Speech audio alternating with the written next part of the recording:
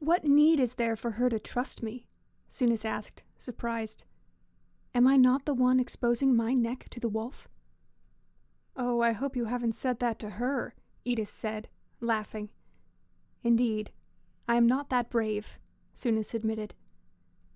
Edis did not say what she was thinking, that Sophos held Jen's heart in his hand, that he was one of very few people who could destroy the king of Aetolia, and Aetolia knew it. I think we're all going to need to talk about this one in therapy.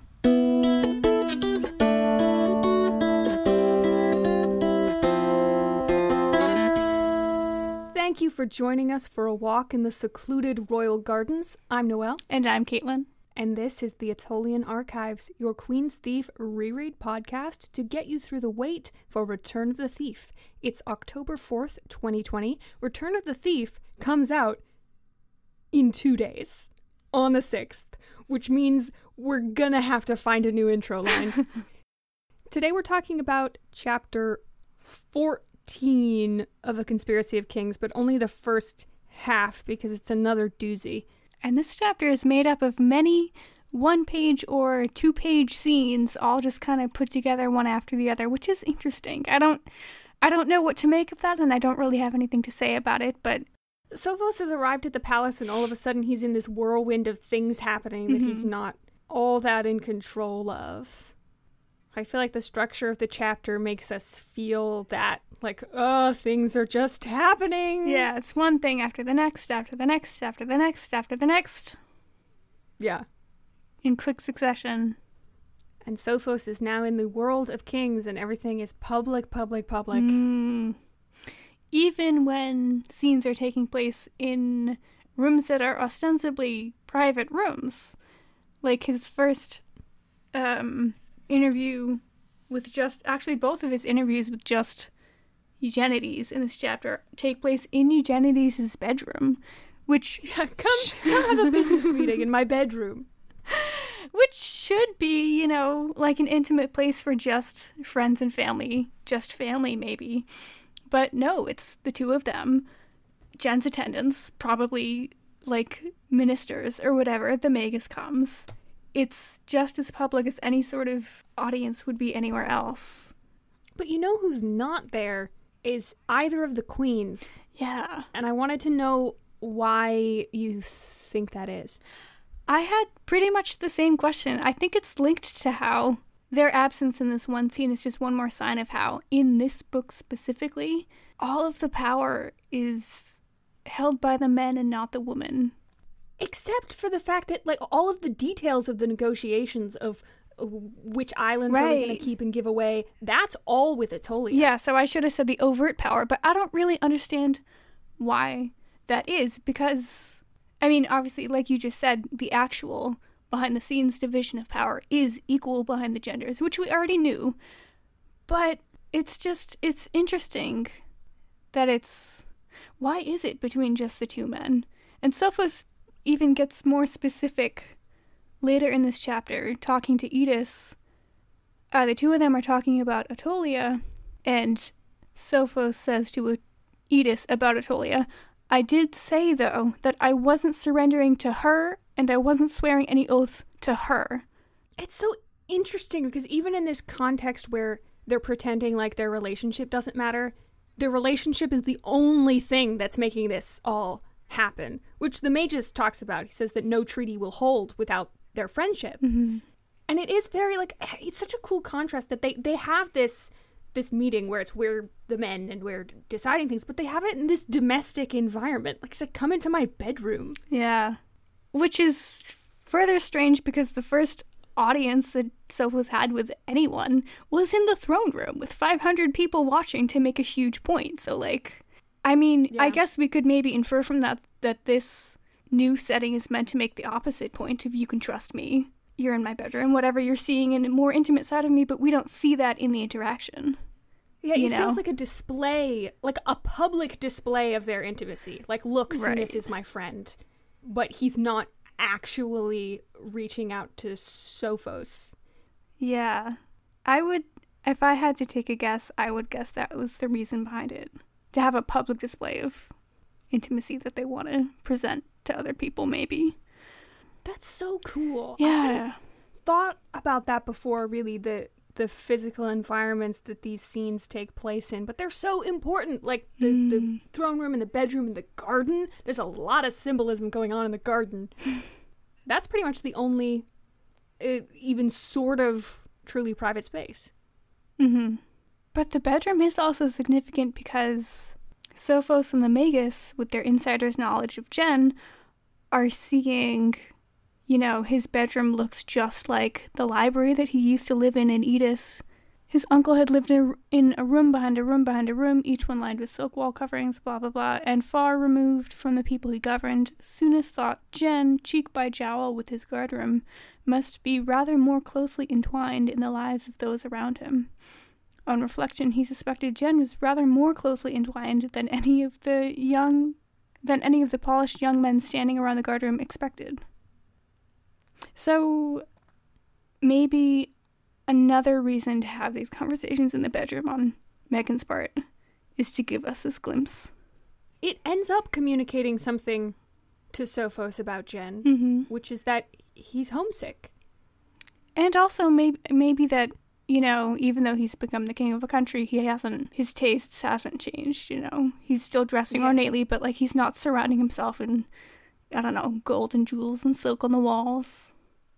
Which could be, like, he's still the same person underneath. Yeah, exactly. You know, in the place where he wants to be at home. And Sophos thinks I just came into this room and I noticed this and I saw this and this wasn't something that Jen intended for me to know. But maybe it was. Maybe it was. Maybe that was why he had the meeting there. And I love that there's that dual reason for it. Yeah. Like, it reminds Jen of home, but also it allows him to be closer to the people who are around him. To be more closely entwined in the lives of those around him, which is practical and useful for Jen. Mm-hmm. Like, he knows all those guys so well. He knows all their names. He knows all their lives. Mm-hmm. I love that in this section we can see from a non-Attolian perspective how territorial the Attolians are about this. He says, like, oh, the king's rooms are very plain, and they are not the royal apartments. His Majesty chose these rooms in preference, and has arranged for the queen to remain in the royal apartments, as it suits them both. He managed to convey that they had rooms every bit as nice as any in Sunis, and also that it wasn't anyone's business but theirs where their king slept. Oh. That's our weird foreigner, thank you very much. This one scene with the bedroom and Sophos thinking, you know, what does this mean for Jen as a person? Like, we get the insight that, like, in King of Attolia, we get the bare details that, you know, the room is plain. But here in Conspiracy of Kings, we get, like, what does that mean for Jen? It means that it looks just like the library. It means that he's homesick. So I was expecting in King of Attolia, when I first read it, that we would get more details like that about Jen as a person. But we get more of them here than we do in King of Attolia. Because Sophos has that context. Mm-hmm. Another contrast between the two books is I wanted to point out that Sophos in this book, I feel like their narration almost all of the time refers to him as Sunis, and it refers to him as Sophos in situations where it needs to be specific that it's talking about him on a more personal level.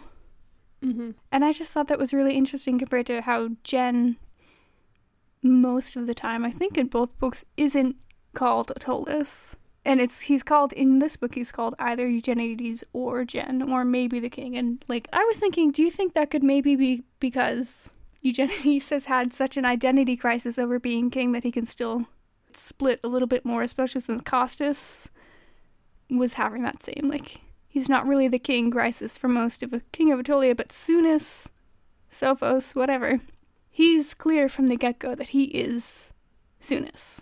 I think that it could also reflect the way that Sophos thinks about himself, because Eugenides has this whole thing where his name is also his title, and, like, he can't separate Eugenides from anything that he's doing, whereas Sophos is like, I have to leave Sophos behind now, because that was a weak person and a person who wasn't expected to succeed as king, and now I have to be Sunis. I think we're still getting a narration that puts forward a particular perspective, even though we're in third person now. Oh, and in this same bedroom scene, it's referring to the attendants when it says, trained in all the arts of riding, shooting, fighting, dancing, and clever court dialogue. Their kind had intimidated him for years, and Sophos, now Sunis, quailed at the idea of surrounding himself with such companions. Makes my heart contract. And he has no idea about the difficulty that Jen has had with his his attendants. Yeah. The gender is so interesting because it feels like a lot of that description feels very much like an accomplished woman to me. Yeah, those are like the same type of skills. Ornamental. Yeah. Except for the fighting. Atolia, there's a lot of Atolia in this chapter. Yeah, I love it. It mentioned she was intimidating as ever, cool and beautiful, with never a word that was unkind or one that was kind either. And it also says that she was a wellspring of information. She spoke freely about the organization of her army. She offered ready information about how she moved her cannon. And why do you think that she's doing that? Well, I saw someone else answer that question a long time ago on Tumblr, so I am stealing their answer because I agree with it. Thank you, whoever said this. I don't remember who it was. It's a collective effort. Yes. They said, it's an act of friendship for Jen's friend. Pretty much. Like, you know, she knows. Oh, that's nice. Yeah, she knows how much Jen loves Sophos. And she wants to help him. And then also, I mean, we have the same, you can say the exact same thing on the political front. She needs Sunis to succeed as a king. So she needs to give him all the help she can because they want a united peninsula, whatever. But that means the same thing on a political and personal level. Like, she needs to help him out. I also like that. It's nice. That's what making a friend means for Atolia, Yeah. is I will tell you about how I organize my artillery. Yeah. So it's like, what is going on? And she does know how much Jen cares about him, and we know that because of that line that he was one of very few people who could destroy the king of Atolia, and Atolia knew it, and I love that. And it gives us a new perspective on what we've been wondering about for the last 2 chapters, about why does Jen maintain such a distance from Sophos. And I think Sophos, like, poses a danger to him. He maybe doubts his own resolve in the face of regaining real intimacy with Sophos. Yeah, you mean like he thinks if they're friends again, he might not, you know, have the ruthlessness to do what he needs on a political level if it means fucking over Sophos? No, I mean, it's worded that Sophos could destroy him because he held Jen's heart in his hand. And we'll get the reverse of that later, won't we? Sophos would give him his heart on a toothpick. Yeah. Ugh. Another priceless view of Atolia is, no doubt, she had overcome her own rebels with 10 men and a penknife. Like John Wick. They don't give Sophos as many soldiers as he was hoping for, but as a matter of strategy, overwhelming force will make you less king, not more. He can't show up in Sunis as the head of what looks like an Atolian invasion. So they're walking a very thin rope where they have to help Sophos, but Sophos can't be their puppet. Like, he has to be wholly independent but also still beholden. It's very delicate. And it's ironic that this advice is coming from Atolia, who is the queen of overwhelming force. You know? Well, no, I'm being unfair. She's not really. She's also devious and smart and... Yeah. Yeah, like, it was very much... judiciously applied. Yeah. And then we get the scene with Sophos and Edis in the garden. In that almost private space. And they do still have attendants and the magus with them, but they're behind them and they're out of earshot. Yeah. It also, the way that it describes it is that the magus has one of Atolia's attendants on one arm and one of Edis's attendants on the other, which is... very politic. And they talk about this elaborate game of telephone that they're all playing, where I talk to you, who talks to Jen, who talks to Atolia, who talks to me, and maybe we get the Magus and Ornon in there, and then it all reverses and it goes back around again. Is this whole game of telephone just to circumvent the fact that Sophos and Jen aren't talking, or would it be happening anyway? I would imagine there's elements of both. And also, I think it could be maybe related to how all their schedules are constrained. Like, wouldn't it be easier if they could have one meeting with all of them every day? Sure, but their schedules probably don't work like that. Yeah, and also, like, everybody wants to be involved. Everybody wants a piece of the pie. And, interestingly, Ornan is the one who got this particular political ball rolling, apparently, about the neutral islands. So, that means Ornan is still here in Atolia, and he has not yet left for the Mead Empire with Costas to go get Kamet. Mm-hmm. So, that can maybe tell us a little bit more about the timeline. Mm-hmm. I guess we can assume... Do we think Costas has left yet?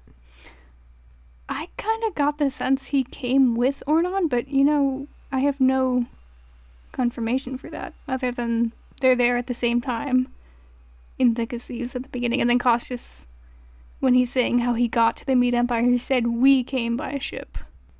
I mean, it's very possible that Costas could be standing 3 feet from Sophos, and Sophos has no reason to be like, that guy's important. That's true, you know? We would never know. And we have a myth in this chapter. Oh, yes. On top of everything else. And we're only halfway through. It's story time with Helen. Does Helen tell the most myths post-Thief? I was just gonna say something like that. Yeah, I think maybe. Because she told the one about Hespera. Yeah. Well, you know... Okay, Kamet tells all the ones in the Thieves, but other than Kamet, sure. Yeah, and there's a myth in this story that literally comes to Sophos in a dream. Yeah, but also from a woman. Yeah. I feel like that ties into Helen as messenger. Which is still a thing that I don't really know how to think about it. I like this myth. It's nice! It's fun. Ocrassus is giving Polystrictus these goats because Polystrictus did a favor for the god. I want the deeds. What favor could a mortal do for a god? I want the deeds. And I like that the god's reward causes more problems. Because I think that's I'd call that a theme. Yeah. He's trying to remember the names of all these goats so that he can control them, and he's staying up all night reciting the names of the goats, when really all he needed was a dog. And then he would just need to remember the dog's name, and the dog could control all the goats for him. So Sophos needs to find his simple solution to this complex problem. I feel like is the message that Helen is trying to get across to him. And Sophos replies to the end of the myth saying, "Alas, my problem is barons, not goats, and I have no dog." So he is possibly much more readily than Jen putting himself in the shoes of whatever mythical characters he's hearing about. You know, he said in this chapter, "Aren't I the one exposing my neck to the wolf?" Which? When the god gives Polystrictes the dog, it's the first dog ever created, and Polystrictes thinks that it's a wolf, and he's afraid of it. Oh my god! I hadn't thought of that. Oh my god. You know, it's interesting that Sophos' first reaction to hearing this myth is to think, okay, how does this apply to my own personal life? And a little bit, I guess, Kamet and Costas kind of think like that too, but in a more figurative way. But this isn't something we really saw from Jen in the first 2 books, at least. Maybe also in King of Atolia, even though the character about which all the myths were told in The Thief and Queen of Atolia almost, at least the Thief, was named the same thing. Yeah. You know? And I was thinking about that. Maybe, like, you know, Sophos, we already know from his poetry education, his play education, he's already, I feel like, much more used to thinking of the world in terms of story, in his own life in terms of story, and, you know, and he character thinks of arcs as teaching and tools. Yeah. But also, I kind of feel like Sophos as a person can maybe get more out of viewing himself in this light than Jen ever could. I was kind of thinking it has something to do with, like, self-confidence, you know? Jen has never needed the safety and security of falling back on a myth to say, I'm gonna get out of this fine. You know, Morphos beat this wolf. I can beat the wolf. I don't know. I think that Sophos finds comfort in the idea of working through things by putting himself in a position of a character in a story. Whereas I think that scares Jen a little bit. Why? Because if he's just a character in a story, he's not in control. Yeah. And I think Jen wants to be in charge of his own life, and Sophos is afraid of being in charge of his own life. Fair enough. And isn't this whole book really Sophos learning how to step up? It would be more of a clean contrast if he went from having no control to being completely in charge. And, like, he's still subject to so many forces in the second half of the book. And, like, he's lost in a lot of ways, and he's becoming bound to Atolia. And so, like, he's knee-deep in obligation. Whoever has the job of providing all of the glassware for the royal apartments in Jen's room, I feel really bad for them because stuff is always getting smashed. Oh, don't feel bad, dude. They're putting that guy's kids through college. They're probably all so nice. Every glass that Jen has broken by throwing it against the wall costs more than my house. Another little thing in this chapter that it's like a whole paragraph, but it's really easy to miss because you're going from one thing to another and it's just sort of there on the way, is the physicians. Sophos comes to see Jen, and as he is arriving, Galen and the other physician are leaving, and they are upset. They're leaving Jen's room. And then Sophos goes to see Jen, and he doesn't ask Jen about it, and he doesn't really think anymore about it, and so we're left to speculate what happened. Why does he need doctors? His doctor's so upset. Getting too far ahead, we find out why he upset them later, but not why he called them in the first place, you know? I mean, his health has never been the same. I know. We know that. We get the hints. We get a bunch. And during that next little scene where he walks past the physicians to get in for his next little bedroom interview, it says, Eugenides' attendants moved in and out of his bedchamber while he and Sunas talked, but Jen ignored them as if they didn't exist. Taking his cue, Sunas did the same. And I remember one or two chapters in the future when all the monarchs are having a conversation over dinner in like a private room. The attendants also move in and out, but they're ignored at the same time. So I'm just like, what do you think? What's the point of this exactly? Here we are, having a private conversation. We don't even notice you're here. I hope no one eavesdrops, you know? Yeah, exactly. It really feels like they're all... Sophos narrates this later at the very end of the book when he's with Hinactus, but it feels like they're all mouthing parts in a play, as he says then. You know, it feels like they're performing for some goal. Poor Sophos did not go to rehearsal. It's like every stress dream I've ever had. A line that I really love in this chapter is when they're talking about, you're giving me this many soldiers and what happens if the Medes arrive on my doorstep. Atolia says, any attack on their part, the Medes, would reveal their plans to conquer Sunas, not ally with it, and strengthen your position as king if you have convinced your barons that you are king. Which I love as a word choice. It's not if you can convince your barons that you should be king. It's if you can convince your barons that you are king. Sophos has to be king before anybody has told him he can be. And that is what makes him legitimate. I do wonder what life is like on one of those independent neutral islands. Yeah. How big are they? But life on the islands that aren't the neutral islands gotta be tense. I imagine it doesn't really affect the life of your average peasant very much. Unless you die. Unless you die. I have to wake up every morning and check who's ruling us today.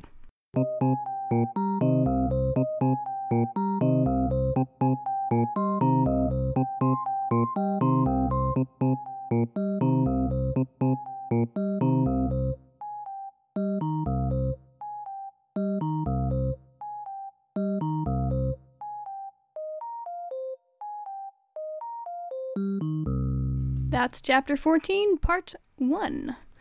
Before getting to part 2, we will be doing an episode on our first reactions to Return of the Thief. I can't believe it's coming! I know, it's finally here, almost here. Which, will, be warned, probably spoil the entire book. Don't listen to it until you've finished the book if you don't want to be totally spoiled. Yeah, huge spoiler alarm for that. No holds barred. Send us your comments, questions, and thoughts. Chime in at AtelianArchives.tumblr.com. Be blessed in your endeavors.